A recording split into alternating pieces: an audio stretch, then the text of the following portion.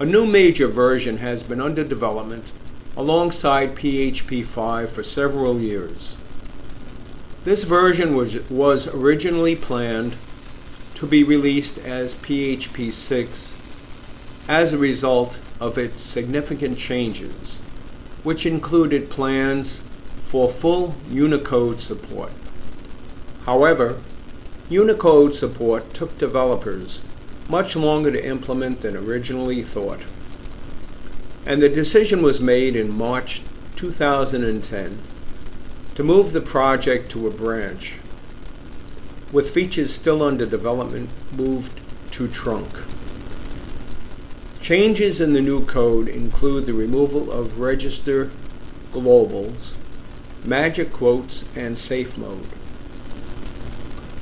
The reason for the removals was that register globals had given way to security holes, and the use of magic quotes had an unpredictable nature and was best avoided. Instead, to escape characters, magic quotes may be replaced with add slashes, zero function, or more appropriately, an escape mechanism specific to the database vendor itself, like MySQL _real_escape_string 0 for MySQL period. Functions that will be removed in future versions and have been deprecated in PHP 5.3 will produce a warning if used. Many high-profile open source projects ceased to support PHP 4 in new code as of February 5, 2008 because of the Go PHP 5 initiative provided by a consortium of PHP developers promoting the transition from PHP 4 to PHP 5.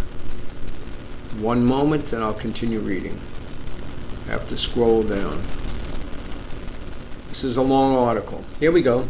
As of 2011, PHP does not have native support for Unicode or multi-bit strings. Unicode support is under development for a future version of PHP and will allow strings as well as class hyphen, method hyphen, and function hyphen names to contain non-ASCII characters. PHP interpreters are available on both 32-bit and 64-bit operating systems, but on Microsoft Windows the only official distribution is a 32-bit implementation, requiring Windows 32-bit compatibility mode while using Internet Information Services, IIS, on a 64-bit Windows platform. As of PHP 5.3.0, experimental 64-bit versions are available for MS Windows.